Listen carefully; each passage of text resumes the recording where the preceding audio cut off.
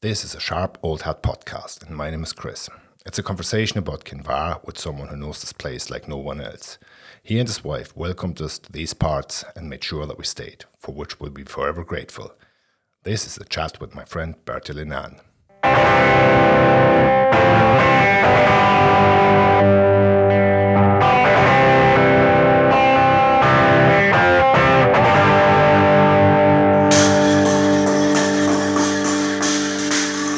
Test.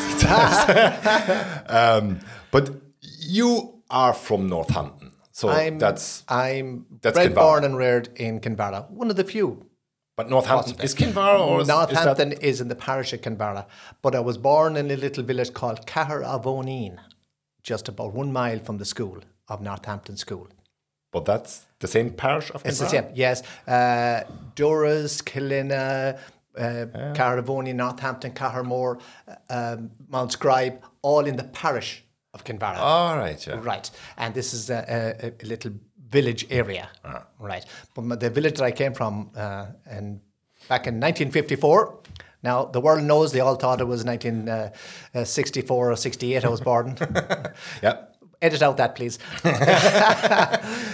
But yeah. Television was invented. Born in, you did right. It wasn't it was invented, but it wasn't in Cahir-Avoneen or Northampton at that time. Oh, yeah, sure. I mean, television you wouldn't have had in the house. Yeah. We were in the 1960s before we had a TV, right? It was the 1960s before we had a car. Yeah. Right. I was, like I said, I went to school in Northampton National School.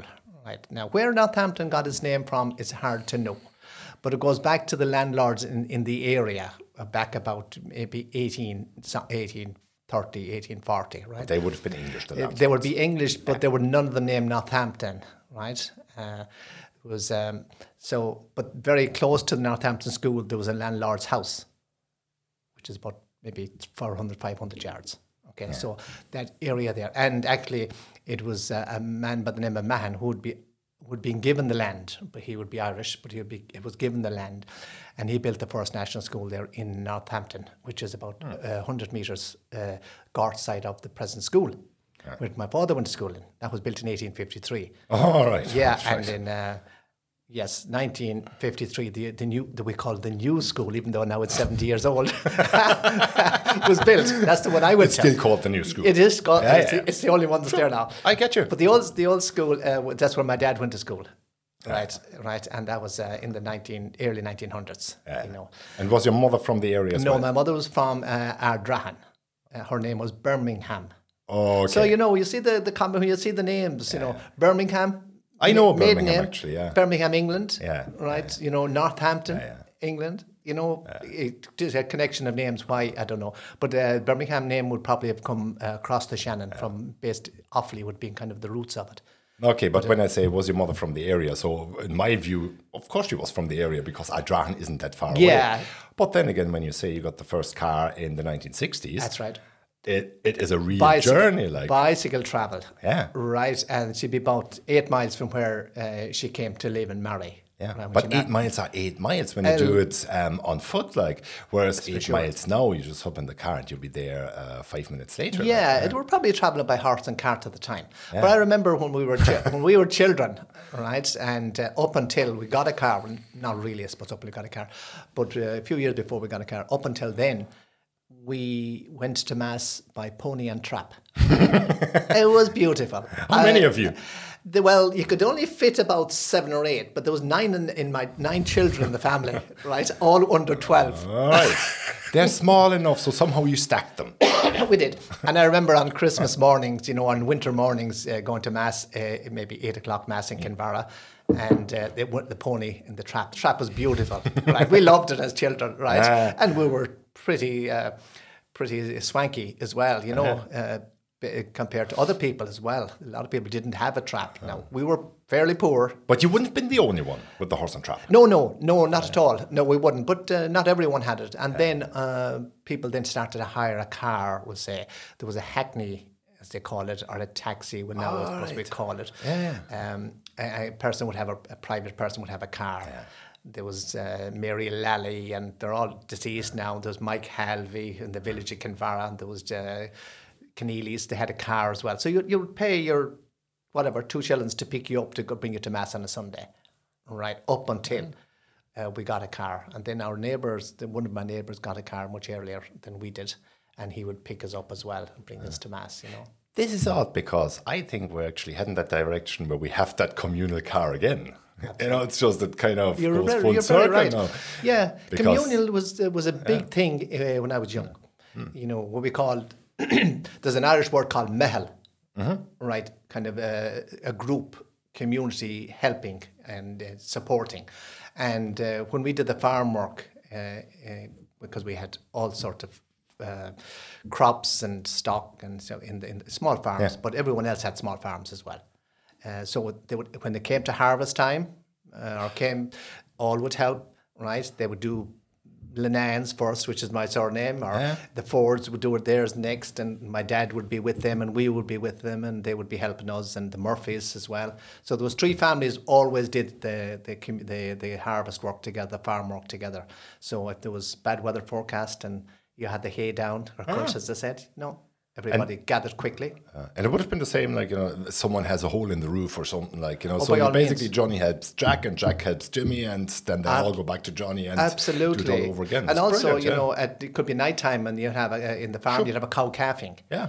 And with giving trouble, it was difficult to get to take the calf. Right? So it's a real community. Yeah, but you had no phones. Yeah, of course. Which is a little bit of a challenge. Which, when you think about it, that was beautiful. It was. Phones. Well, there's a funny incident happened when one of my neighbours, their child was making first communion. Right now, the people there are best friends and still are my best friends as well. After all those years, 70 or 80 or 100 years maybe, where they're amazing people. But their daughter was making the first communion. They opened the shoebox for the nice light white shoes, but hadn't opened it before the Sunday morning, and there was 2 different shoes in it. Ouch. So down to my dad, right, across the fields, which maybe took about 5 or 6 minutes to run across the fields. Dad took off on his bicycle, went to Kinvara, to Shaughnessy's, right, you know what Harvest Healing is now? Yeah. That's where John Joe Shaughnesy had a drapery shop. Okay, yeah. And Paul was the son that ran it later in life, right beside Connolly's. And down he had to go knock on Shaughnessy's door and get the right size shoe or bring it back up again, But that's where community spirit was. Yeah. Well, to some degree, we're still doing it. I mean, you and me, we help each other out all the Absolutely. time. If you need to lift here and there, and you kind of help each other. But that's more commodity, I think, in our day now. Whereas in the old days, it was an absolute necessity. It was. Kind of reminds me of that community I told you before about in East Berlin, like me being from West Berlin, experiencing for the first time this type of community where it's actually not so much a necessity anymore, but it was just ingrained in people. Now, this Saturday, we're all doing Jack's garage. And the following Saturday, we're all going over to Jimmy's house or garden. But there's necessity and commodity. There's the difference probably. But you helped each other all the time, then obviously out of necessity. Yeah, absolutely. But it was such a simple thing. It was taken for granted. It wasn't a big deal.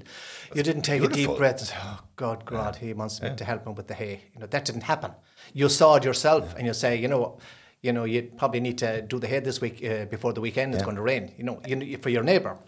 And it was a very interesting time. Even when we were going to school, like I said, we had a very big family. Well, not necessarily the biggest in the area. Well, 9 is an awful lot of children, isn't it? It wasn't fairly average at the time. There was 12 in some of the families that went to the national school in Northampton. Okay, it's before television, so people had the long evenings. Long evenings, and nothing else to do. You had to pass the time. So we had 9 of us. When I was born in 1954, it just shows you the services that are available now. And this is no reflection, and maybe it is, but I'm not willing to admit it. It's no reflection on the people of today, right, who have 2 children and finding it very difficult to manage them, right, or 3 children. Right. We had 9 in mind, but I was the 5th child born. And my mother walked at 3 o'clock on the Saturday that I was born, walked over 2 fields for 2 buckets of water to the well, because we didn't have running water. Nobody had it at the time. We didn't. You had pots under the bed and you had outside toilet. Yeah. That was it. Okay. Right? So you didn't have taps, we didn't have running water, and neither did our neighbours or anybody else. But she walked over, carried 2 buckets of water back, 2 fields, sat into bed, and that was 3 o'clock, sat into bed and had me at 5:30. Was the dinner And ready with that 4 evening? children, 4 more children before me, and they were probably under 6.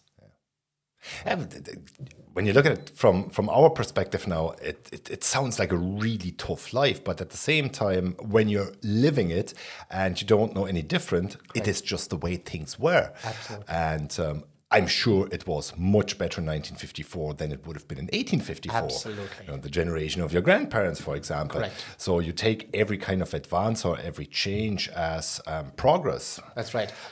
But the women of that time, you know, the work that they did, and I'm saying did more work than the men. All right. I do believe they did. Yeah. The men, okay, they worked in the farm. Yeah.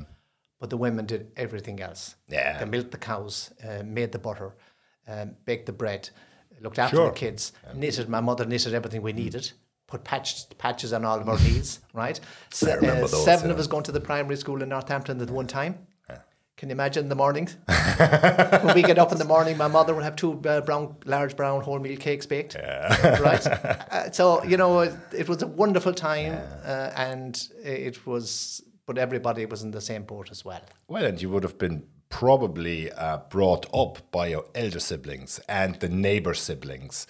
Yes. Like I would have grown up in a very different environment, but not all that dissimilar because of the times. Like, I mean, I was born in 1970, and with the neighborhood, we had a very large neighborhood with the 2 or 3 kids in each house, and we brought each other up to some degree. And the older siblings they had to mind us at first when we were very little, and then as we got on, we were basically told how to behave by the elder ones, and you got to slap every now and then as well. Yeah. And it worked. Yeah, and it did work for us too, and it worked that and I know it was the same. I believe it was the same in most parts of Ireland, maybe, that your neighbours reared you as well as your parents, without because they question, kept you in line. Yeah, right. Absolutely. And you were allowed to be kept in line by, you know, if you stepped out of line and you were doing something that wasn't acceptable, the neighbour had a right and a duty and felt a responsibility to shout at you and threaten you or warn you. Yeah. Stop it. Yeah. But we can't do it now. Yeah, yeah. Well, that's true. That's. I find that. I'm not saying that we should either, but I would just say we cannot do it. Yeah. It's very. I'm sure it's a lot more tricky anyway with all this modern technology and smartphones here and there, and there are good reasons for legislation being there to protect the vulnerable, to protect children, to protect to people from domestic violence, and it's good that it's enforced. Correct. And social work is important and all that. But when you're talking about the community, because it's a very closely knit community, and I'm not saying that nothing bad ever happened in closely knit communities, because most violence is perpetrated by people you know. It is, but there is this sort of the sense of it anyway, as far as I remember it, that there were so many kids, a bit younger, a bit older, around, and there was a beauty in that. You just went to someone else's house, had your dinner there, and it kind of all worked out. We looked after each other, and this is what you are kind of bemoaning, that now you can't even shout at anyone else's kid. That wasn't even a thing. We didn't think about it. If my buddy's mother shouted at me for doing something wrong, well, I took it as much as I would have taken it from my own mother. Absolutely. There's no difference. But it's like parents can't even shout at their own kids in some places. so that's a different topic and a different story. I haven't heard of that law yet. Well, I don't agree with that law either. But that being said, it was a good time, and it's only when the odd car came that we would get an odd lift to work. We'd walk to school. We'd walk to school, wet or fine. Yeah. You know, right through. You know, it didn't matter. We didn't know it was wet. It didn't matter to us. You're sitting in your wet clothes all day. There was a small little fireplace in the room. Where small little fireplace, and you'd line up your bottles of tea or cocoa, whatever it was. But prior to that, you went out. When you came to school in the morning, 5 or 6 boys had to go out and pick some kippens and stuff and light the fire, and and that was the central heating that was there in the school, and it was fine. We didn't notice. Well, you don't know any different, and I obviously being just a couple of weeks younger than you, but there there's nothing wrong with the way, looking in retrospect now, with the way we grew up. Sure, we all had bad times as well when we were kids, not to glorify it too much, but the whole setting, I actually look back upon my own youth like with just it was a good time. I want to miss it. Yeah, I can say it was a good time. I really don't have any flashbacks of any very hard or difficult time. No, and I liked the national school, but a lot of my family didn't. Right, you know, and a lot of my friends didn't like it at all. But that's preference, obviously, individual preference. School again. Probably, if you do a survey, I'd say most of them didn't like the school and didn't like the way it was being taught and the strict rules that was there. But, did you have a uniform in national school? No. Okay. No, never had a uniform, actually, not even in secondary school. Really? Yeah? Not until recent years. Then I think the uniform was a good idea, probably. Oh, I thought that was something that was in Ireland traditionally. Like. Definitely not. Okay. Maybe in the... I'm not sure, but maybe in the religious run schools. Yeah. I'm not sure. Yeah. But definitely not in my national school or any of the rural national schools, no. But you were taught in English? Oh, yeah, it was taught in English, but some of the subjects were taught through Irish. So some of them? Yeah, some of them. The geography was taught through Irish, which is, fine. And I liked the Irish subject myself, Yeah. I liked it. I always liked it, Very few practiced it afterwards, but I liked it and I still like it. But I don't get an opportunity to practice it. But you liked school anyway, so I liked school. And that was 6 years in national school. It's suppose 7 maybe. You'd have junior infants, senior infants, first, second, third, fourth. Oh, fifth, right, but it was the regular cycle what they're doing these days as well. 8 years in primary school. Yeah, but you left then for secondary school in around 12, 13, whenever people 13 leave. a bit, 13 like because that time we didn't have transport to Gorton unless you cycled until the year that I started to go. Gorton's a good bit away when you don't have a car. You had to cycle 3 miles to meet the bus then. Yeah. And that was fine. It was good. Yeah. But we went to school, funny enough, a secondary school in Gart. We went to school on half day on Saturdays as well, which was a pain. Oh, yeah, sure. Seamount was an all-girls school, wasn't it? Yeah, that's correct. Yeah. Yeah, so you couldn't go there, and that was the only option, or more, I would imagine then. That's right. No, Ardmore wouldn't be an option from here with no transport to see, and there wasn't a bus service anyways. And the bus service that supplied Gart for us came to Carmore, it was a mile and a half away, So you cycled, 2 miles. You had to cycle to that junction each morning and cycle back in the evening. But you could throw your bike on the side of the road and to be still there in the evening when you get back, which was kind of unusual. But then again, you don't have those carbon frames with 28 gears and what have you, where the bike costs you $2,500. Yeah, so that moved on. And then I went to work with a computer company in Galway, digital at the time, right, once I finished secondary school. Well, straight away, so you would have been then secondary school. I did a summer job with a company called Corbett's in Well Park in Galway City, where the iCinema is now. All right. That was and they did extensions to houses, timber framed extensions. Yeah. But let's not jump too far ahead. So in secondary school, you went to Gort, and I'm sure you liked school again in Gort. Yes. But I wanted to actually ask you about sports, because that must have been a big thing. Huge. I see the scars; they're still there. But there are. Yes. When did you start hurling? I'm trying to recall. There was no such thing as under 8, under 10s. I don't even think there was an under 12. I think it probably started under 14. So it's like the young ones and the older ones, and that's it. So you fight your place. That's right. So under 14, right? And there was competitions then under 14. We were in County Galway was divided up into boards. It was the North Board, South Board, East Board, and West Board. It's about travel. We were in the South Board, which included, say, Gart Crochel and Kilcreast and Ardrahan and Ballinderrin, that. And we would have competitions within that board first of all. So you would have started in the club in around 12? Around 12. Okay. Yes, and I cycled to the hurling pitch from Caraboni. Here, the same pitch here in Kinvara, what we have now. Exactly, across from where I live now. Yeah, that was built, I think, in 61. I think it was opened, 1961. So it falls into your time that the pitch was was there. It does, very much so. But that was a huge part of that's all there was really in sport at the time. And football wasn't an offer. There was a very later on we had a junior football team. I played junior football, all right, and they had a little bit of soccer. Okay. Right, a little So bit. you had a choice. It We had wasn't a choice. like you either do sports, which is hurling in this particular Yeah. instance, or no sport at all. Yeah. There was something there, but you would have just taken to hurling. But predominantly hurling. Yeah. And your buddies probably would have played hurling as well, I would imagine. Everyone. Yeah, And but we there you played go. with the primary school Yeah. with Northampton. I played with the secondary school in Gart, right, which was, very high class as well, because you had kids and boys from maybe 10 parishes, 10 areas, huge catchment area for the school in Gart. Yeah. So that was always a challenge to even get on a team, And then in Kinvara, we started the hurling, right, maybe like I said at that age. Cycling to the pitch for training, maybe one evening a week, and then if you had a game in Ballinderry or Adrahan or whatever, you'd cycle there because we didn't have transport. And very few, the odd person might have a car, and then they would load in a few people, And so then, by the time I got to 18, I had a car.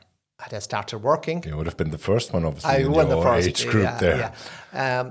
Black Anglia car, IIN 36. I thought it was a Rolls Royce. Well, it probably was. Like, that's what we all think about our first car, isn't it? Yeah, I think I paid £150 for it from Robbie Marcus in Gart, right? And my father think I was a fool to be doing it. Too young, you're mad, What do you want a car for? But anyways, I had to, because I had to go to work as well. Did you actually have driving licenses in those days? Oh, yes, it did indeed. I did my driving test. Yeah. So you actually had a driving test and then you got on the road. That's right. That would have been a very unusual thing. I did I had a provisional license.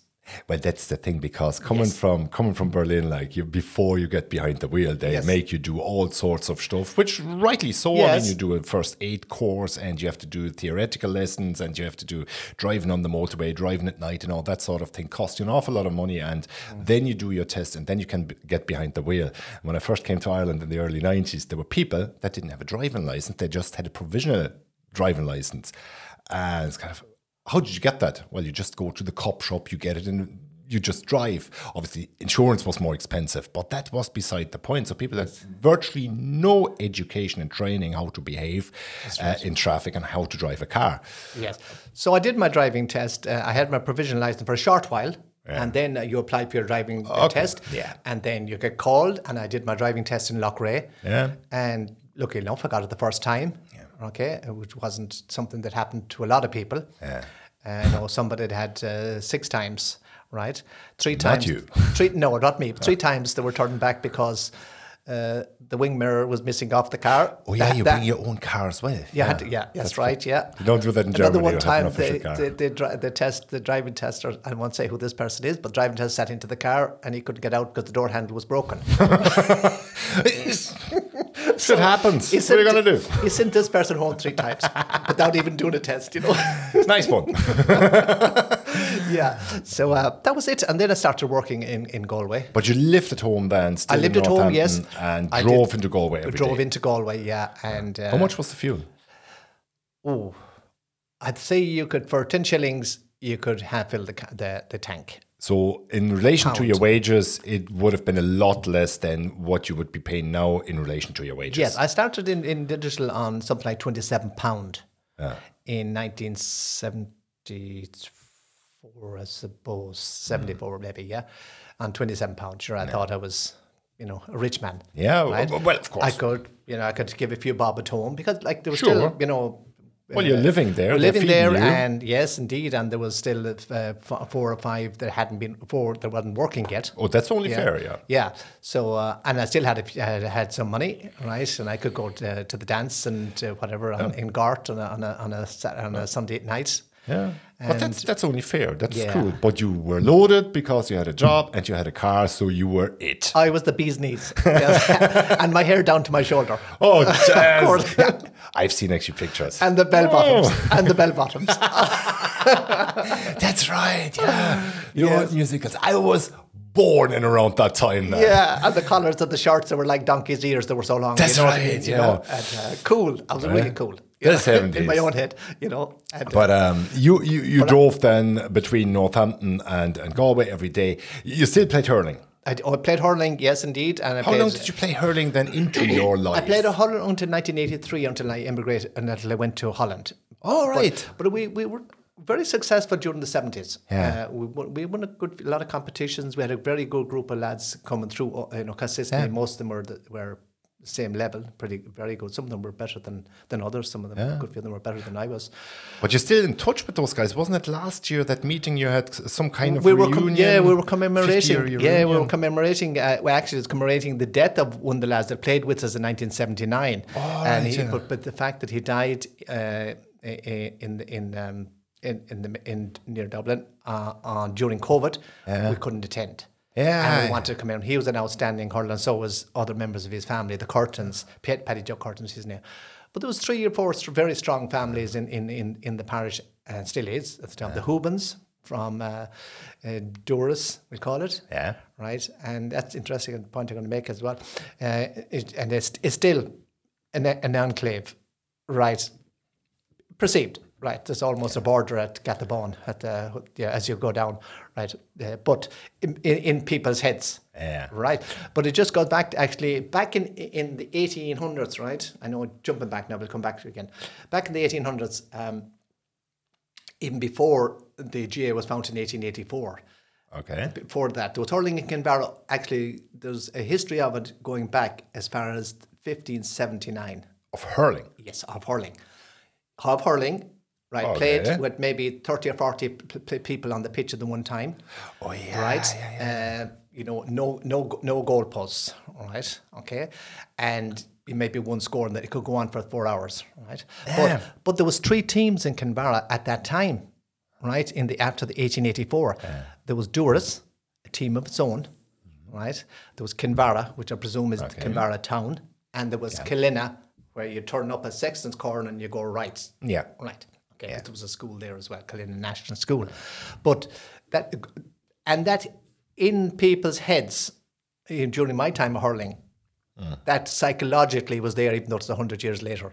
Oh, absolutely. Like any soccer supporter in a big city would tell you that, like, Yes. where the one territory ends and the other territory starts. Right. Yeah. Yes. And like there was matches played at the early stages up until maybe 1920, right? There was hurling matches played in Doris, actually, where parishes came and played there at the back of the primary school in Doris. But those matches were then with rules. It wasn't they like had rules. 100 people on the pitch and it was a free fall for 4 hours. They had rules. They had rules. Michael Cusack, who was born up in Carden, you know where Carden is? No. Where Cassidy's pub is. Oh, yeah. And there's a Michael Cusack Centre just past it, or just this side of it rather, on the left-hand side. But Michael Cusack was the founder of the GA.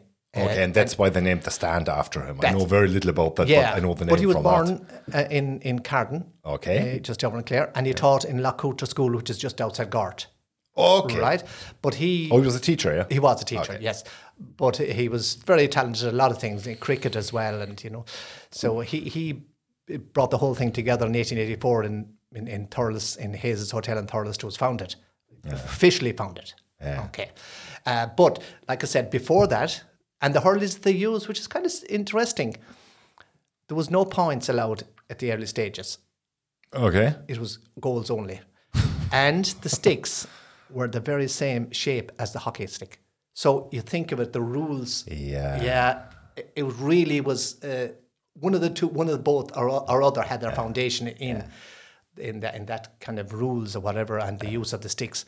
But some of them needed to write them down with popularity, people getting more mobile, more people. Yeah. It's the same with the soccer rules. I should really know dates back to the 1860s, something like that. You can still find the original soccer rules displayed in Oxford University. Right. And the first rules, whoever wrote them down, stated, preferably there shouldn't be a tree on the pitch. Yes. So...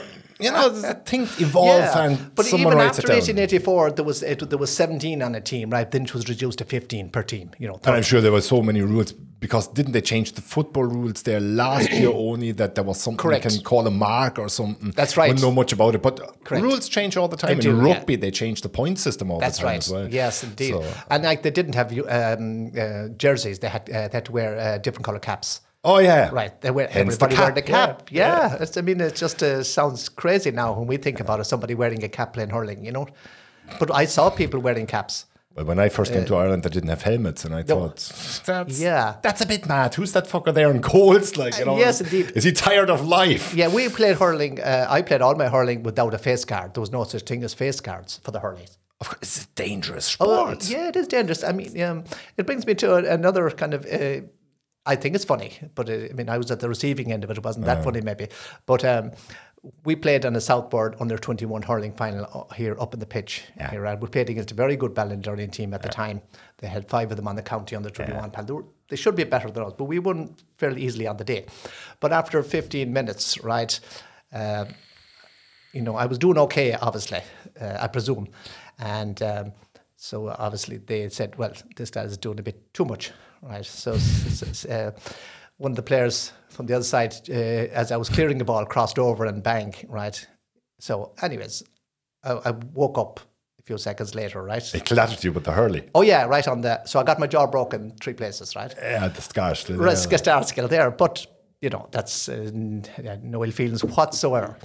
It's sport. It's sport. But I didn't even know which way we were playing when I woke up. But anyways, I stayed playing until half time, right? And I could feel this thing hopping up and down, my jaw hopping up. But the funny thing about we'll get to first aid. Nowadays, we have medics and physios and we have everything else, right? Has to be on the field, which is rightly so too. But the first aid I got was some guy came out with a bottle of water, poured it down my head. You're sound, you're fine, you're okay. Okay, you're all right.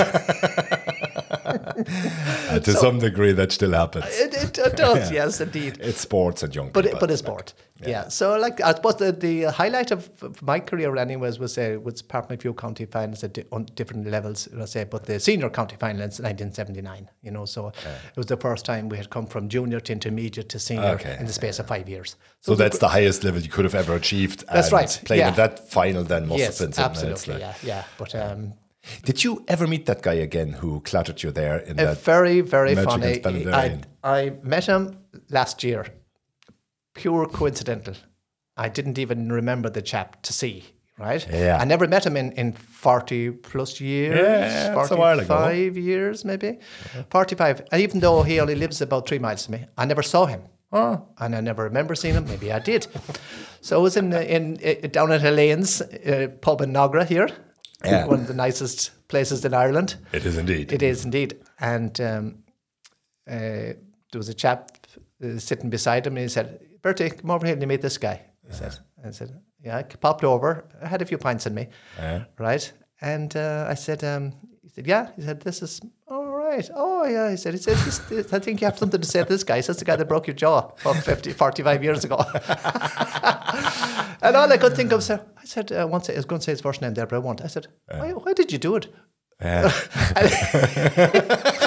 He was very uncomfortable. He thought I was going to get annoyed or something like that. And, oh, geez, I'm sorry. I almost, and apologized and all that. And he said, I have to get you a drink. And I said, no. I said, please. He said, I don't care whether you drink or not, but I'm going to have to buy you a drink anyways, I suppose now that the pain is gone anyway, about 40 years or 45 years, it's actually, you're happy that it happened because it's a story to tell. Exactly. That's just the thing. But that's a nice one. I never heard, thankfully, I never held any kind of animosity. It's what happens. That's sports, whether it's rugby, football. Yeah, sometimes people do the wrong thing, and it's at the sport of the moment. Sure, right? Or they might be egged on by supporters or by their manager, coaches, or whatever. And think about it: just your behaviour, apologise, and don't do it again. Exactly. In essence, and shake hands after the game if it's possible. And, so leave it there. Don't bring it anywhere else. Yeah, that's right. So that was in '79. So you do pick up I have picked up a few injuries. All right, you got a broken finger, 2 fingers broken. As you would, in the '79 final.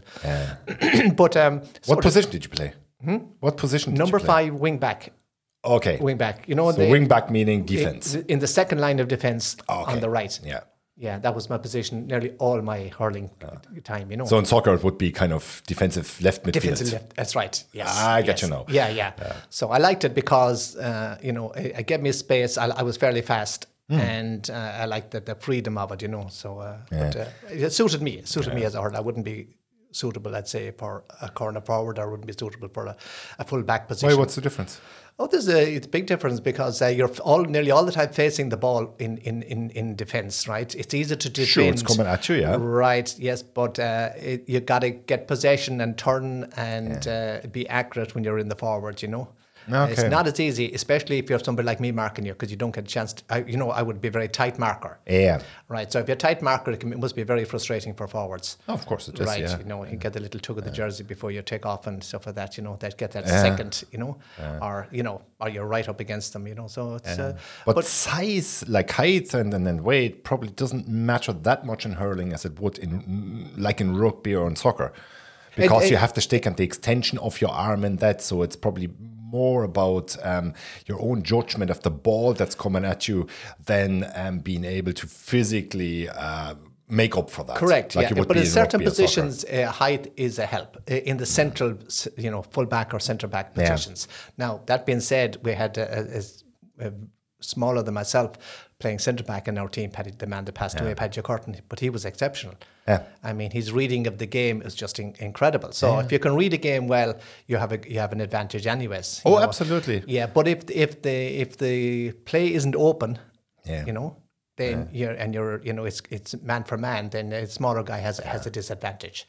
But where this play is open, where there's a lot of running going, I think the lighter guy and the smaller guy has a big advantage. I just compared to soccer and hurling being a game that requires an awful lot of technical skill to begin with, apart from the fitness and all physical aspects of the game. In soccer, when you have a big defender or you need a big goalie and a tall goalie anyway, but you have a big defender or a big centre forward, they obviously have in certain situations a massive advantage in corner kicks, for example, or free kicks, where you just use the head and you just use your height straight off, or just marking your territory around you by being a big lad, and you have the smaller lads, the fast lads on the wing. But there's not so much skill necessary to play the game. If you have a relatively unskilled player, you can still have him as a left back as long as he can run. Just annoy someone, you'll be fine. They don't need to play the ball as such. Or in rugby, you don't need to. There's some positions there that never get the ball. Yeah. They wouldn't know what to do with it anyway. But as long as they held their ground physically, they'd be fine. Yeah, but the size has changed a lot in hurling now. And men they're really big and muscular and strong. If you look at the Limerick team, the hurling team, the Galway team, they're all over 6 foot and they're all really strong. Muscly. So that whole thing has changed because it's you got to be every part of the field. Oh, okay. It's changed completely from my time. Probably a lot faster. Very seldom that I would have ever ended up in the half-hour line. That's about the furthest I would go. Whereas now you have cornerbacks scoring as much maybe as a centre field guy. Yeah. But obviously that's the elite of hurling. The selection of the best players from each club. So they would be fast and technical and strong, and they're in the gym a lot as well. Of course, Whereas on local level, whoever plays. Yeah, I'll just tell you two funny incidents from when we were playing.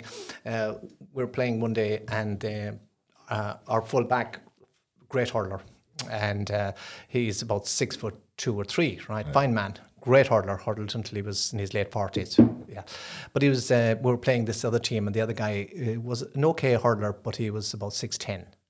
Right. Oh, he was. Yeah, well, he was 6'10". He's deceased now. He was my teacher at one stage in Gard. But anyways, this high ball came in anyways, right? And so the full back just pulled on it, right? But obviously the ball was quite high, and your man is another 6 inches taller than the guy. So he hit him on the helmet.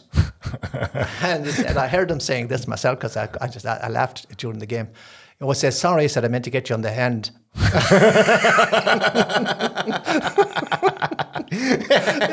Well, yeah. What are you going to do? Yeah, and one other funny incident as well is we were playing, we had a great record. Nobody even booked for the previous maybe 10 or 12 games. Because we played at different levels, under 21 and intermediate, senior, whatever the club was. And we had a lot of games played, right? Not a booking. Right. Anyways, one of the lads was booked. Right. Okay. He was being booked. Right, for something silly. Right. And we were kind of annoyed at him, because we thought it was great to have such a clean sheet. But he called him over anyways, and the referee was local, right, from Clarendon Bridge. He was local. But anyways, he said he asked him his name. I said, "You know my name?" He said, "What's your name?" He said, "I need to, you know my." Beep name. He said, "I'm not fucking telling you, no fucking well, And then he said, I'll give you one last chance, he said. What's your name? Dickie Rock, he said. And he sent him off. We could have killed him. But then sport as well, like, the banter and the wit that goes on the pitch, like, it is. That's why I think that referees, I mean, you get it in rugby where you can hear the referee talking to the players and all that. I think that shouldn't be allowed. Yeah, absolutely. It's whatever is said on the pitch is a different language of its own. Yeah, it's nobody's business. Like, that's right. Yes, it only causes trouble. Like, exactly. Whatever you say on the pitch stays on the pitch. Yeah. So, anyways, that was kind of it up until then I had a year out because of the couple of injuries and stuff. Yeah. Couple of broken fingers as well. It took a while to heal, That's why you didn't become a pianist. Exactly. That's yes, the only reason. Yes, absolutely. Yes, yeah. Well, otherwise you wouldn't have interviewed Peter last week. So that's true. Yeah, I'd be in the music scene at that stage. He was probably never good at hurling. Any good at hurling, like. Yes. But you did this until you then left Ireland. I left Ireland in 1983. Went to Holland. Enjoyed my time in Holland with the company that I was with, Digital at the time. How long were you in Holland for?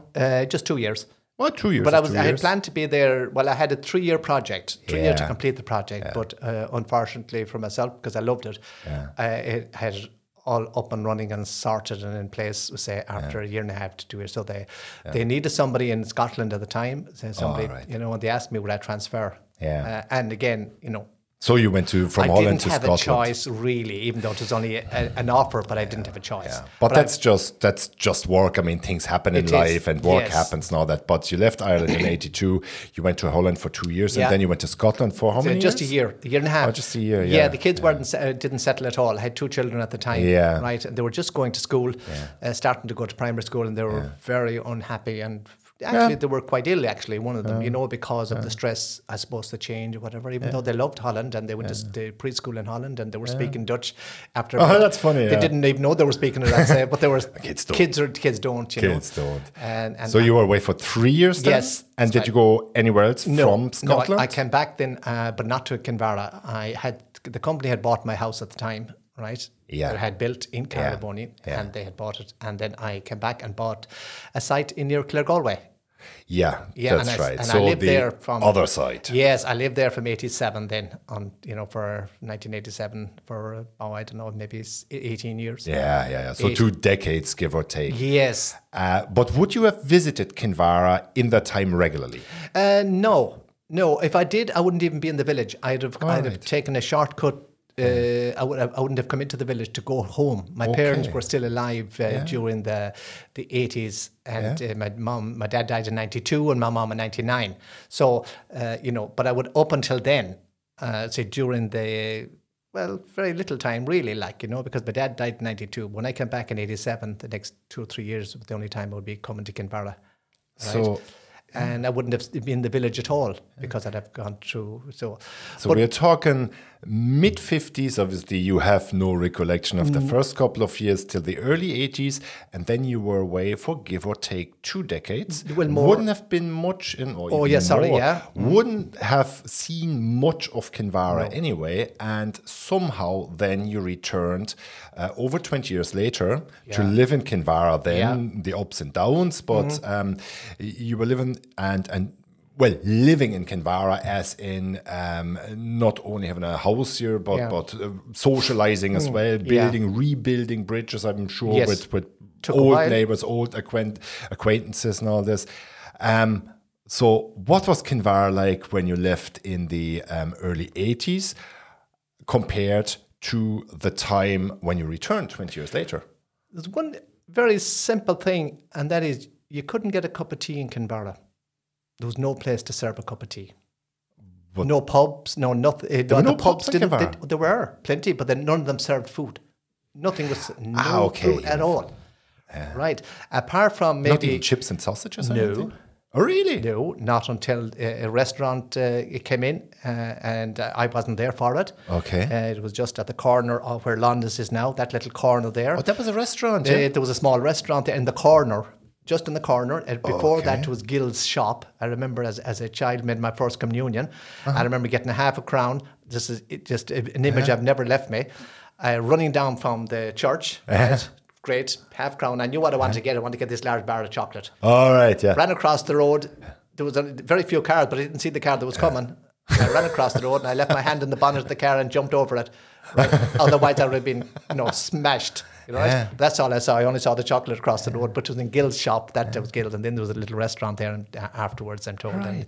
And, but when I came back, I'd say the first thing that was brilliant about it, when you come over the hill before you get to the castle, it's called Foy's Hill, and you look across and you see the colour. There was no colour in Kinvara in any of the buildings, all bland. Okay. Grey, it's plastered and whatever. But the change was just beautiful. It was like a postcard, and they tied in.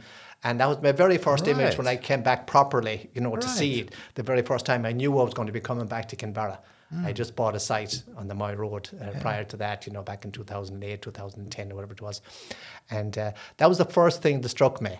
There's life here, there's colour here. Interesting. Yeah. Okay. And... but a lot of places had changed hands and closed, right? There was St. George's pub. That's where the Chinese is now. Ah, okay. That was a pub, okay. Right, yes. And Shear, there was a little shop called Brogan's. Mm-hmm. You know what Shear is? The Chinese, St. George's. Yeah. Mary Ann St. George is the old woman. Yeah. And then, of course, Green's, thanks be to God, is ever present. It's there for, I think, just 1875, since they're serving Guinness since 1875. It was always there. Yeah, there. Fair enough. Right. There was Connolly's, which is there, hopefully it'll be open again soon. Yeah. But beside Connolly's, to the right, going down towards the tide, right, towards Billhead, there was a little shop there called Gardener's. Okay. Yeah, little shop. Shop as in small groceries and cigarettes and things like that. Not much. And Mary Gardner, she happened to be, she was my godmother. Okay. Right. And then right next to was Regan's, and they had a small little shop as well, Matty Regan's. Right. They're not present, they're not open there as shops anymore. Yeah. So, as you know, right? Yeah. So you go up the town, you had Lynch's as you climbed the hill on the right. You had Aggie Morden, but married to Joe Lynch. Joe Lynch, I think it's Joe, yeah. And you had the post office on the hill as well. The post office was on the hill. Right, yeah. Yeah, there as well. And that was always ever present, Yeah. I think I actually heard about the post office because when the last post office closed in Kinvara, I think there was a big discussion, where can we put the new post Correct. office? And then people were talking about the old post ones. office. Yes, yeah. That's right. And so, there were things that had gone, right? Yeah. Okay. But prior to that, even, do you know where Orla Fox's restaurant is? Of course, yeah. I mean, a little bit of history to that. In 1854, Francis A. Fahey, the poet, who wrote Galway Bay and The Owl Plaid Shawl, all those songs, he was born there. Okay. All right. He was born in that, and in front of that building, there was a petrol pump. That old style thing where the guy had to come out of the shop and basically pump that's right. And to the woman, there was car. greens, right? Yeah. At that time, and you come out and fill it, right? Yeah. And there's and then where Connolls is now, that was Corliss's, and it was a little guest house, kind of a B&B guest house, but not a pub. Not the pub. Not a license. No, not at the time. Yeah. Right. And then, of course, you had Corliss's across the road, but then you had Winkle's, which you never saw. Where the pharmacy is. Yeah. From there to the corner, that was Winkle's, a very, very famous music pub. I heard about this. Yes. So it was a music pub. Yeah, that's right. Yes, of course. And how come actually, I'm just wondering, sorry to interrupt you there, but how come... because of the licensing laws in Ireland, it's kind of a very expensive game, or has been like through the years, ever since I'm here anyway, that licenses were transferred, but very few, if any, extra licenses were issued to serve a town or a village with licenses. So how come that Kinvara actually had at one point a lot of pubs? Well, every town in Ireland had a lot of pubs at that time. But then, as the demise started, they started to sell the licenses, and they often were being bought up by different, maybe towns, bigger cities, bigger towns. Yeah, they would have been transferred to Galway. And they were a useful piece, an asset, for people to have, But every town had it. Gart would have as more pubs that time than they had now, you know, Really? as well. Yeah, so would every town. Kilchimagh and Mayo. I mean, you know. I'm no stranger to the pint, and I love pubs. And being from Berlin, there are plenty of pubs around, even though we don't have those Yes. licensing laws there. But yeah, you kind of wonder, how do they all do business in a small catchment area? I was going to say, actually, I think that because I knew a lot of people who, in my own time, in my own village, of my parents and older people in the village, that didn't go to the pubs to drink. They just didn't go, right? And how they survived them other little businesses, like Tully's, for instance, had a grocery shop. Sure, yeah. So has St. George's. Still there, has St. George's. I think there's a possibility that Greens may have had as well. So they all had some little extra. And it didn't take much when you own the building either, and they didn't need much. Okay, maybe, and then the revenue would have been Flatley's had omitted, land, and you know, Corses had land, and you know, so there was the other Tully's had land and have land, and you know, so there was a lot of other.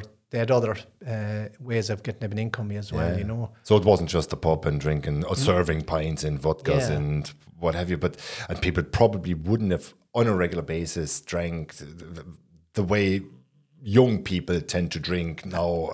Absolutely in this day and age, like I did it like 20 years ago. I did it as well. This binge drinking, it was great crack. Like when you're young, you do those things, but don't have to. But a lot of people do.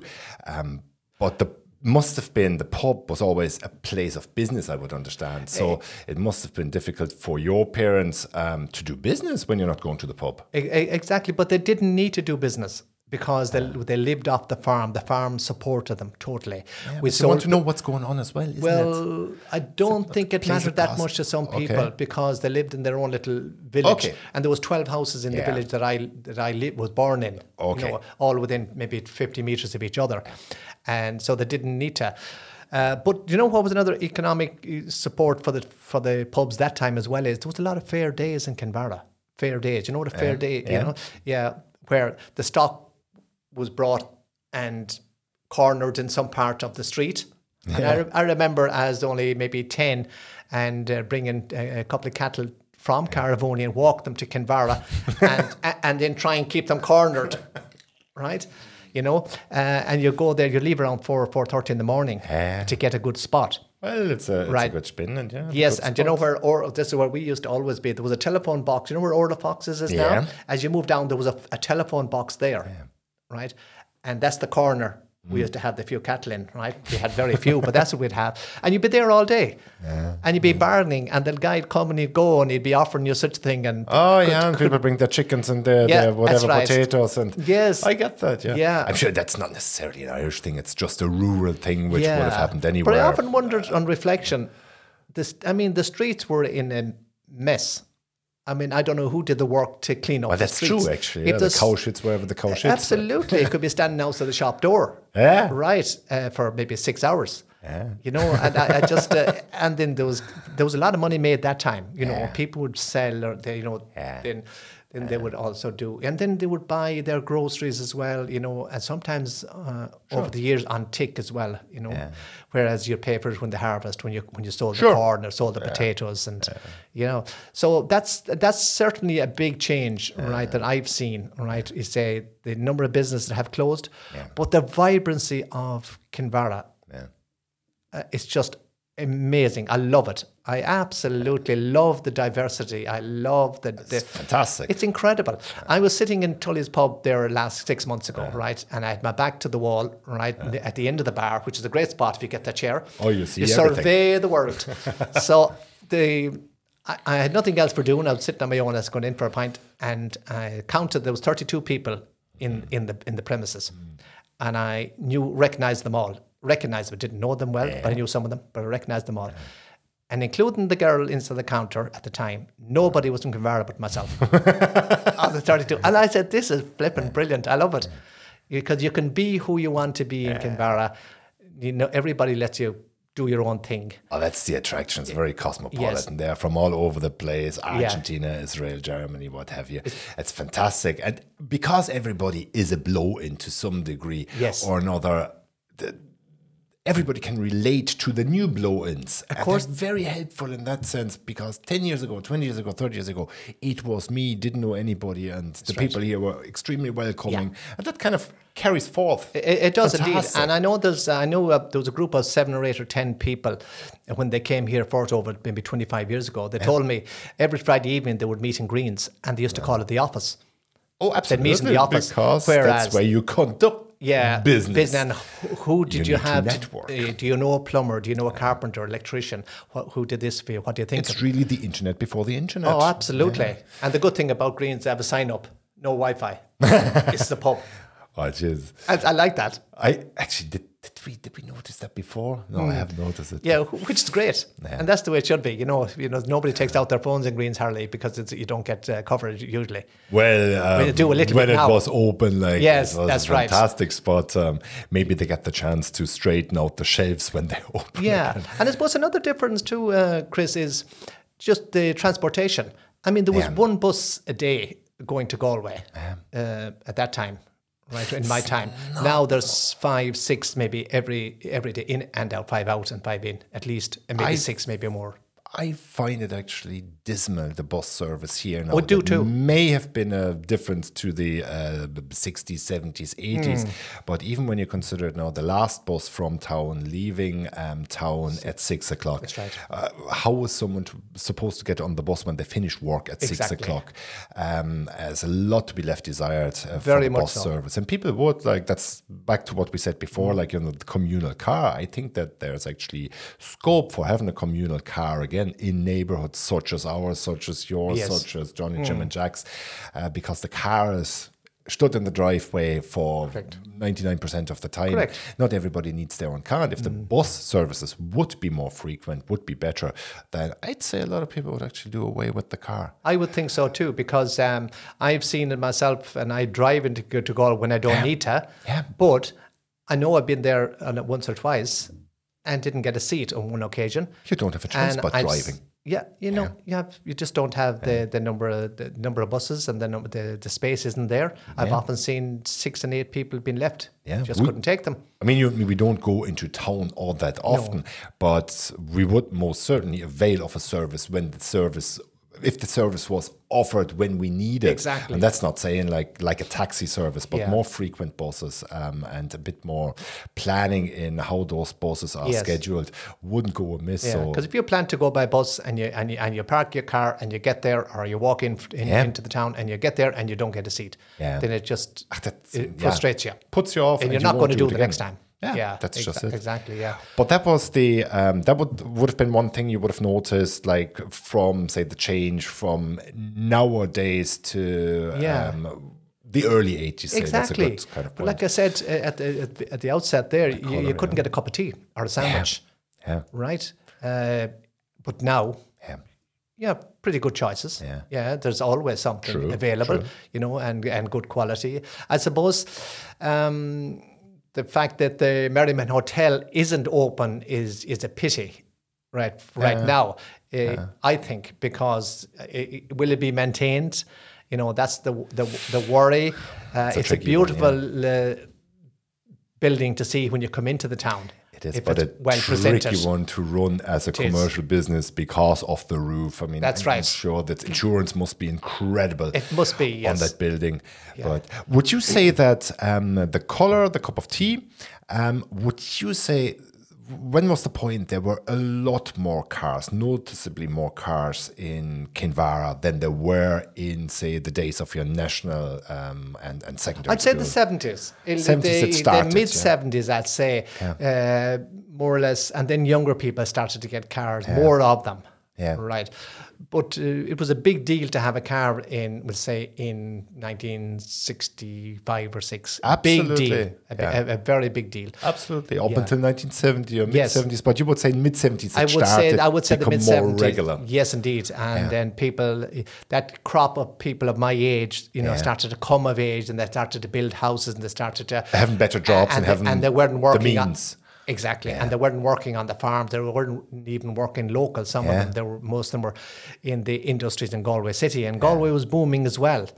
The like the computer companies was starting to really get strong, and Did you ever live in Galway City No. from say the mid-70s when you started working till the early 80s when you left? Never lived in the city. Never fancied it, huh? No, I lived at home until I was 22, and I had built a house by that stage, which was kind of crazy for that age to have built a house and have a mortgage and stuff like that. And then, But people had kids generally younger anyway. we did indeed. Yeah. Of course, yeah, absolutely. The city never tempted you? Never tempted me, and I didn't even socialize that much. I suppose. I was taking life a bit too serious. I would say on reflection. Right. I didn't. My first drink of alcohol was I was about 20, 19. I'd say 20, and it was in Elaine's pub in Nogra. Oh, really? We had, very first time, and the first time there as well. We had won a Southboard hurling final, right? And we had the trophy, the cup. So the cup that time was, what you did was bottle of whiskey, a bottle of brandy, and a bottle of red lemonade. That was it. And then, they just passing around and said, no, will you drink the steak and stuff, right? For Christ's sake, they said to me, take a mouthful of that, for God's sake, come on. And that was it. So I didn't have much choice, and it was horrible at the time, of course, but got taste for it. But that's odd. We should actually take this podcast to Nogra at one point, and have a pint there then and do it there. But what was I meant to ask you? So the cars came in the noticeably so in the mid-70s. You left, you came back, and we had the colours, which you mentioned first. Yeah, very much. We had food available in a cafe or in a restaurant. Then competition, obviously, between food places now as well. And was there any particular point where you would say that what we just said before about Kinvara being a town of blow-ins, being sort of cosmopolitan, is there any particular point where you'd say, that was it, when I first noticed the change? Oops, we have a lot of foreign nationals here, we have a lot of artists here. It wasn't that way before when I grew up. It certainly was not.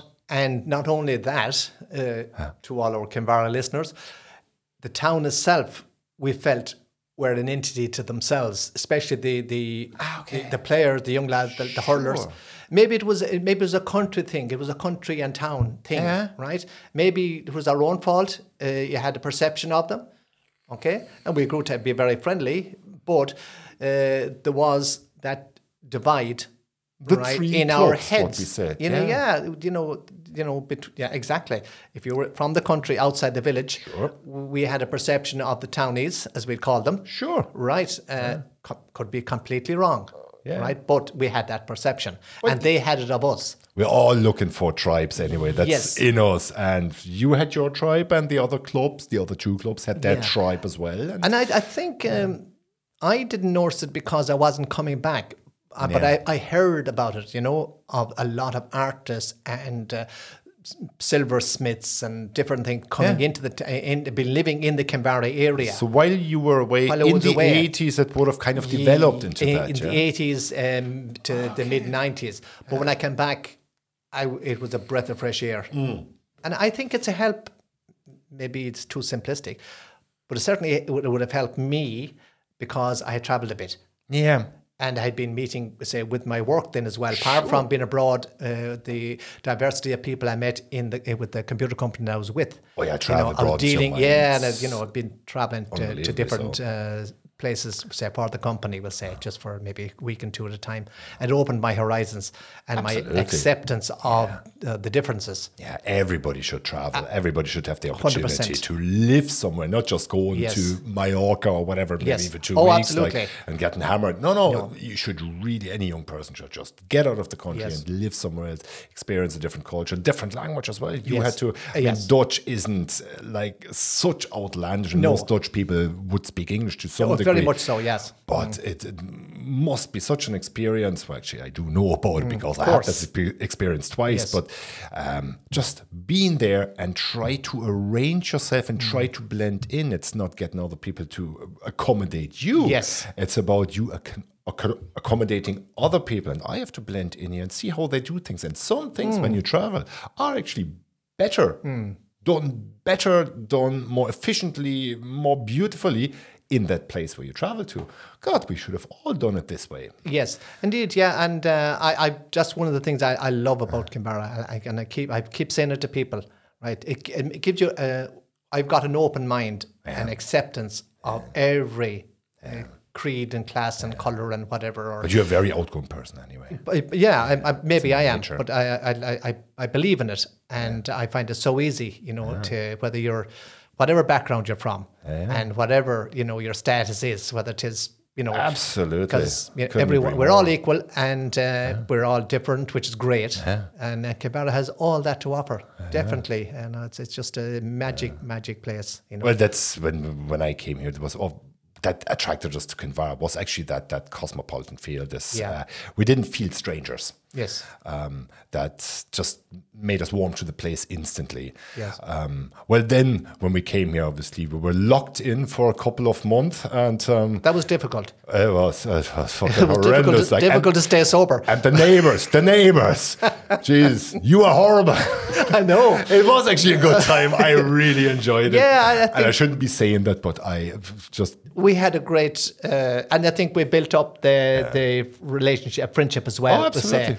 And it didn't harm it at all that we had used to have an odd. Well, it gave us actually drink. Being stuck in that place where everybody else was locked in as well. But it gave us actually the chance to discover that we can actually make fast friends that we would have been under any circumstance. But in that way, we probably would have gone about our business, you would have gone about your business, and we would have said hello to each other across the fence. But we would have been so busy otherwise with our lives that we wouldn't have got to know each other in that way we did. Yeah. And then we discovered relatively quickly because, we had to live together. Yes, I like that guy. Yes. This is fun. Let's have a drink. Exactly. And that was beautiful. But I believe that Kinvara would have been welcoming. I mean, we moved here just before the pandemic, a couple of months before. That would have been welcoming in any event. So it wasn't just because we were snookered here and then decided to stay here out of necessity. It was a place where we deliberately came to see if we wanted to live here, and we fell in love with it straight away. Yeah, and that's the storyline from a lot of people, that have come to Kinvara and just happened to find it.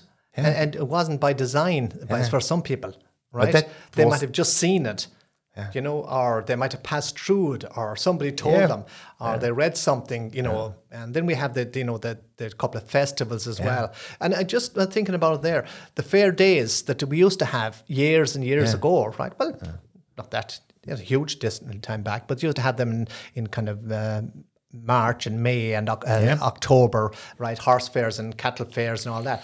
When I think about it, the two festivals that we have now in May and in August, the Flanaguk and the Cocoa Festival and the Crinnan Mod in August, it kind of substitutes a little bit for some of the old stuff that did happen as well. Yeah, I suppose it's in its own way. Yeah, I suppose that's just a tradition carried forth just in a different kind of guise, if you want. Because, people like to get together. People like their, communal events. And you can't... It's nice to have a different Friday night feel to the pub. To have a festival for the weekend. Yes. If you have it once or twice a year, I think that people always crave that marketplace, even though it's mainly about socializing. Yeah, and the Crinnan Mod, which is, the gathering in the boats in August, that's a great thing. I think it's a great keep a tradition alive because the Galway Bay Hooker will say that started I think about 1971. Anthony Moylan was the originator of it, got rest his soul now, but he started, and he also started the Cocoa Festival, so he was a man of great thinking and always thinking outside the box. Yeah. And he used to be our manager at one stage when we were playing underage hurling as well. So he was Jack of all trades. He was, he was a gifted man. Was he a teacher as well? No, he wasn't. No, he wasn't. He would have been originally had been born in Winkles Hotel. You know, that's his parents there. Okay. Kieran Moylan, who was his father, was a great musician as well, and he was a teacher. His dad, right? But when you think about it, you know, the tradition that was there in Kinvara, you know, I suppose there was a lot of trade. So you were talking about this pub surviving, and so many of them. There was a lot of trade from between Connemara and Galway and Kinvara. Right. There was there a boat route? Oh, very much so. We'd be transferring or selling corn or potatoes. They would be or seaweed. Right. They would bring turf to Kinvara as a trade. By boat, basically by boat. From Barna or Spiddle or even absolutely. further And they could be 40 horse and carts, maybe 100 horse and carts at the quayside, and they'd bring their horse and carts from Gort, all as far away as Gort and further, and maybe even Ballyvaughan, you know, to bring their stuff, whether it's corn or something else. Seaweed was another thing that was traded as well. But in reverse, then Connemara people would sell turf. Well, that's the idea of trade. You have something that I want and vice versa. And I remember when I was a young fella, there was a man by the name of Waters from Connemara, right? And he used to bring turf, and he'd pull outside Keogh's pub with his green truck to sell the lorry of turf. And somebody, he'd just park there, and there'd be always a customer. You know, so it is. I remember one time, some guy, he was, I won't say his name, but he used to bring turf as well, right? And somebody asked him, it said, you know, Johnny, that's his first name, that's as much as I'll say, but he said, Johnny, where did you get the turf? They meant, like, was it in Killamber Daily or was it in Connemara? Oh, he said, upstairs in Moon's, man. You know, Moon's with the Brown Thomas. Oh, yeah. He was just a smart ass, you know. Good answer, though. He did, yeah. And then another time he was in Sexton's pub, and this man came in, a friend of mine, and the previous couple of months he'd been at their house with a lorry of turf, and they gave him the dinner, and he had spare ribs and, you know, what the usual, right? Cabbage, I suppose, and potatoes. And somebody said, well, do you know, you know your man, Johnny, you know your man? Oh, indeed, I do, he said. That's where they gave me the feed of bones. He embarrassed the poor man in the pub, you know. Yeah, some way of politely saying he's a mean fucker. But that's right, yeah. But that was just what I'm saying about the trading of the turf now, and then, you know, the trucks being replaced, replacing the boats. And then nowadays, you know, it's different. It's oil and it's gas. And but in those days, it would have been a lot easier to actually get around in a car or in a truck coming from Galway, like from Galway City, coming from Connemara. You just drive and eventually you end up in Kinvara or wherever else. Like when you go into town now, it's absolutely horrendous. And I was obviously often enough thinking when I go and walk the dock at Trocht, just looking across the bay, wouldn't it be great just to take a ferry, some sort of transport across, because that would take, 20 minutes now with a good boat? I've no idea, but in around that, try to make Galway City now air square, starting here from Kinvara on a Monday morning. Absolutely. It could be anything up to an hour and a half, 2 hours. Yeah, like, I suppose the only difficulty is it's tidal. You know, because, you know, that's a disadvantage. Yeah. You know, so maybe it's a disadvantage, but everything can be overcome.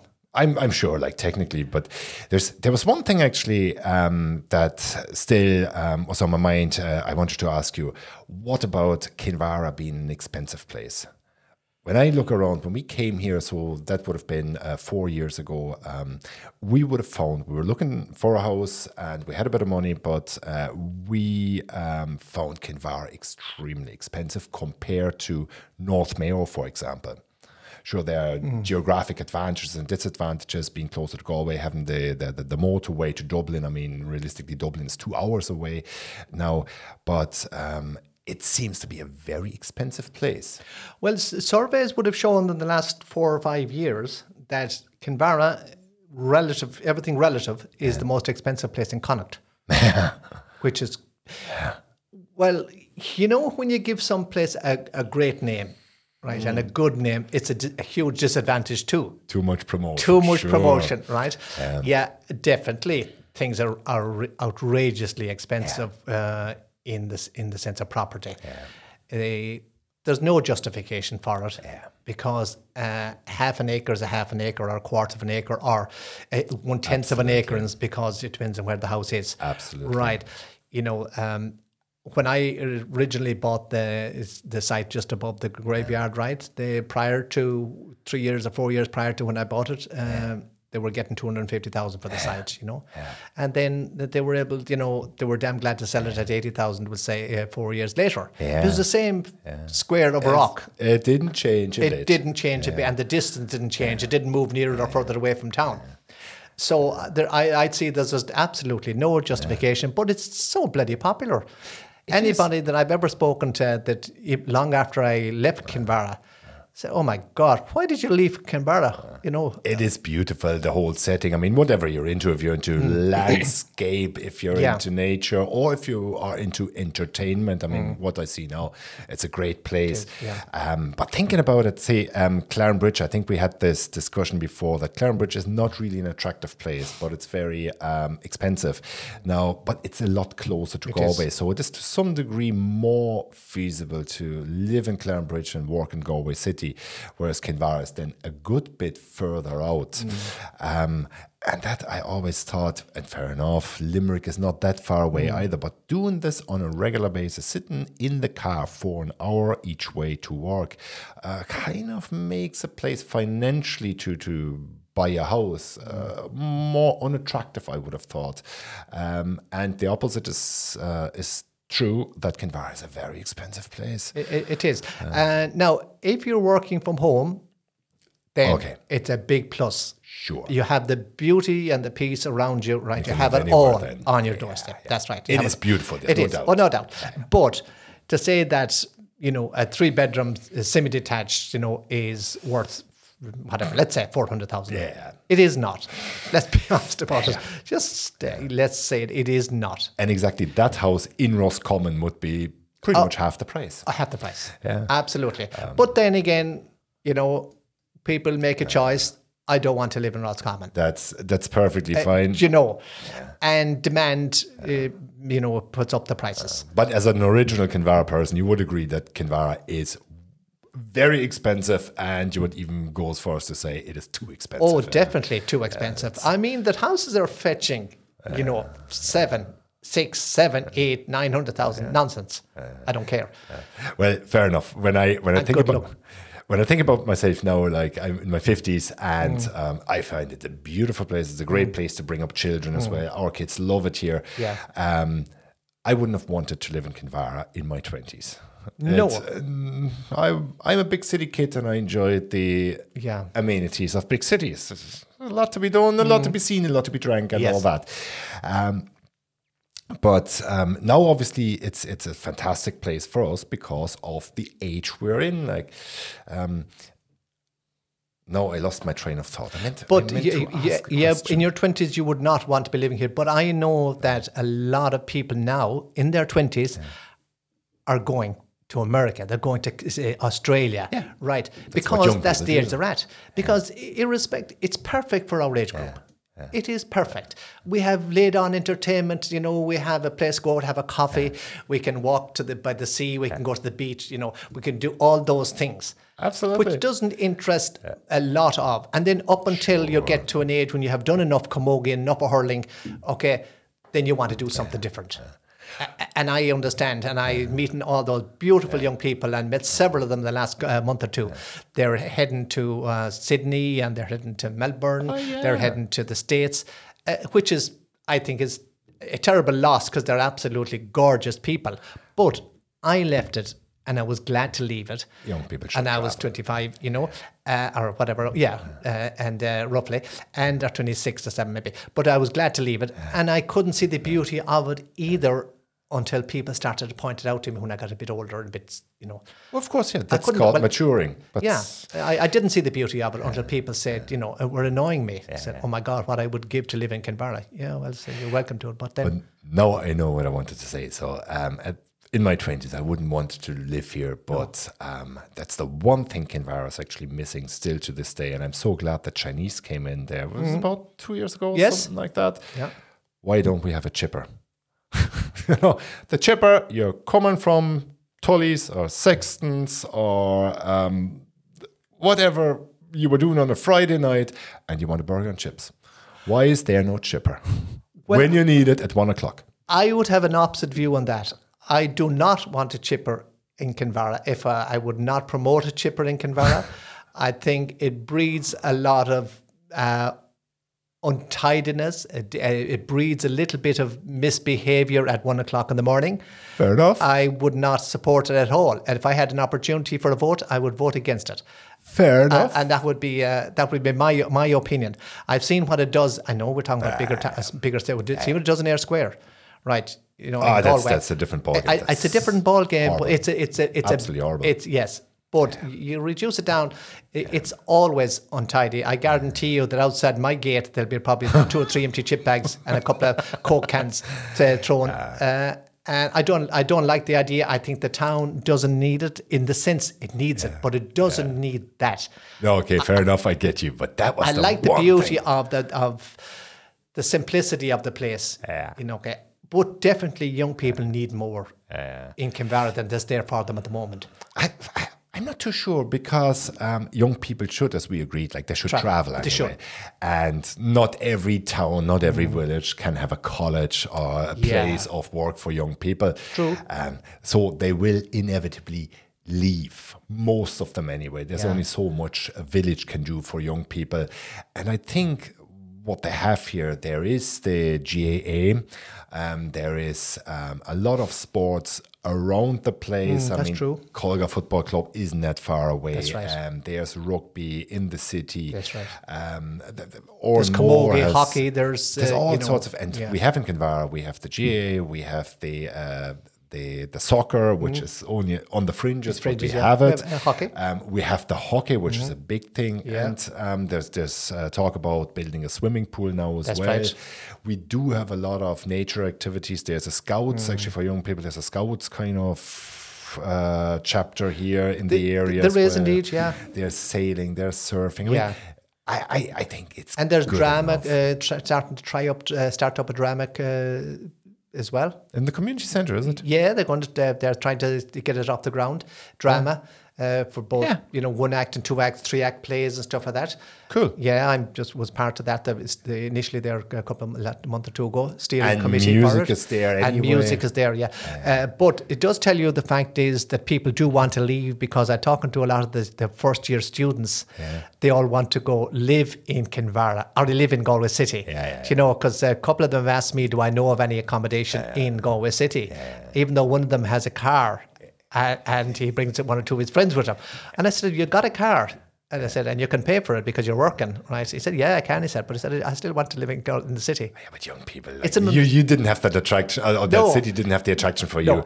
I grew up in a city, but still, until my sort of late 40s, I would have said, no, I won't leave a city because it just has everything I want, just for me personally, and especially for young people, you want to go to nightclubs, you want to socialize and meet a few lovely ladies or gentlemen, and it's all there. And obviously, drinking and driving is an issue, and having a car is not really an argument for a young person because, you're gonna go. Most of young people would drink on a Friday night, so the car's not good to you. No good.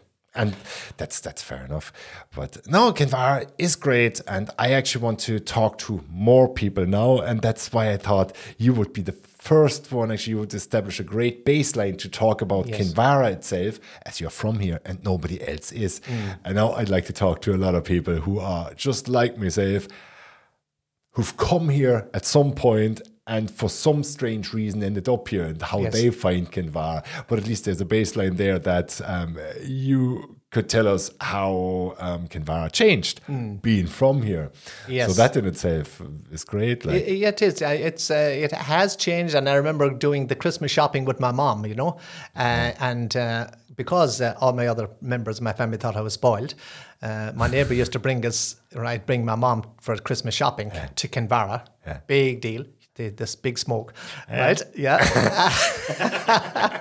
But I would be at his house, at their house, and he would throw a coat over me in the back seat of the car, right? And he'd pick up my mom. No, he's not here, and they'd be all giving out and crying.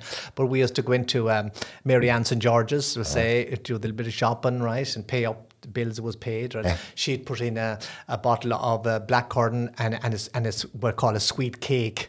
right, as a Christmas gift, right, in with the thing, right, and or ordinary squash, and sure it was fantastic when you got home, right, and I remember the one time Christmas shopping. I was 14, right, and it was the first time ever a girl ever kissed me, right, okay, around that age, anyways, but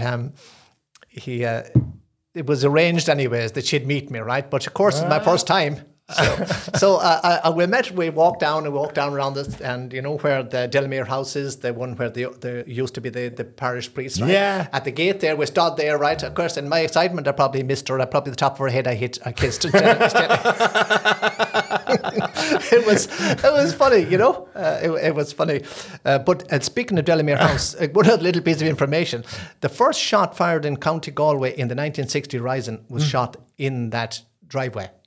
Oh, really? Fired in that driveway. There was a Father Meehan, I think, who was very loyal, we'll say, or supportive of the insurrection, right, on Easter, right, the Easter Rising, right, and they were bringing some guns to his place, right, for somebody to pick them up, okay, but they obviously got a tip off. But Father Meehan got a tip off, and he left the house, right? And they, RIC at the time, Royal Irish Constabulary, called to the doors, right? And knocked, said he's not. The housekeeper said no, he's not here, and he wasn't here. He was hiding somewhere, right? And two lads from Galway came out. Two lads from Ardrahan came over to pick up the guns, right? Okay. And when they drove, must have had some kind of a transport car, so they drove into the driveway, and the RIC was waiting for them, and there was a couple of shots fired. Okay, and that was the first shot fired in County Galway for the in the time of the 1916 Rising. Yeah. What's the deal with Claren Bridge? I thought, across from the post office there in Claren Bridge, there's a house and there's a plaque on it. I thought that was kind of they're claiming something in the. Well, there was an ambush, and there was a barracks there one time as well. Yeah. Right. There was an ambush in Myord, which is kind of between Clanbridge and Crowell, right, as well, for the Black and Tans. The time of the Black and Tans, right. But the plaque in Claren Bridge. I'm not aware, but I would imagine there was a barracks there, right, an RIC barracks. Okay, right? So some other event happened there, but it wasn't the first shot, and I always thought that may have been the first shot. No, the first shot was fired in history tells us anyways. The first shot was fired in that driveway where I had my first attempt at a kiss. Gee, I take it that lady joined the convent now. She never got over it. She never married, nothing, and she joined she's the IRA. She's still crying after you, yeah? It's very funny. A letter came a couple of Valentine's Day. A letter came and saying, lovely to, I enjoyed it.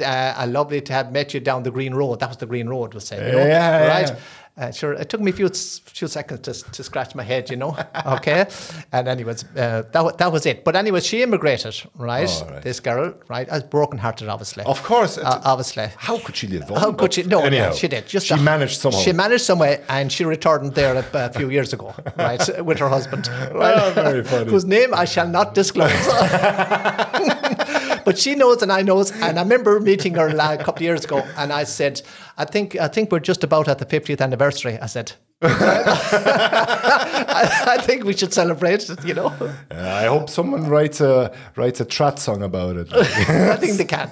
Love lost, Yeah. But that's great.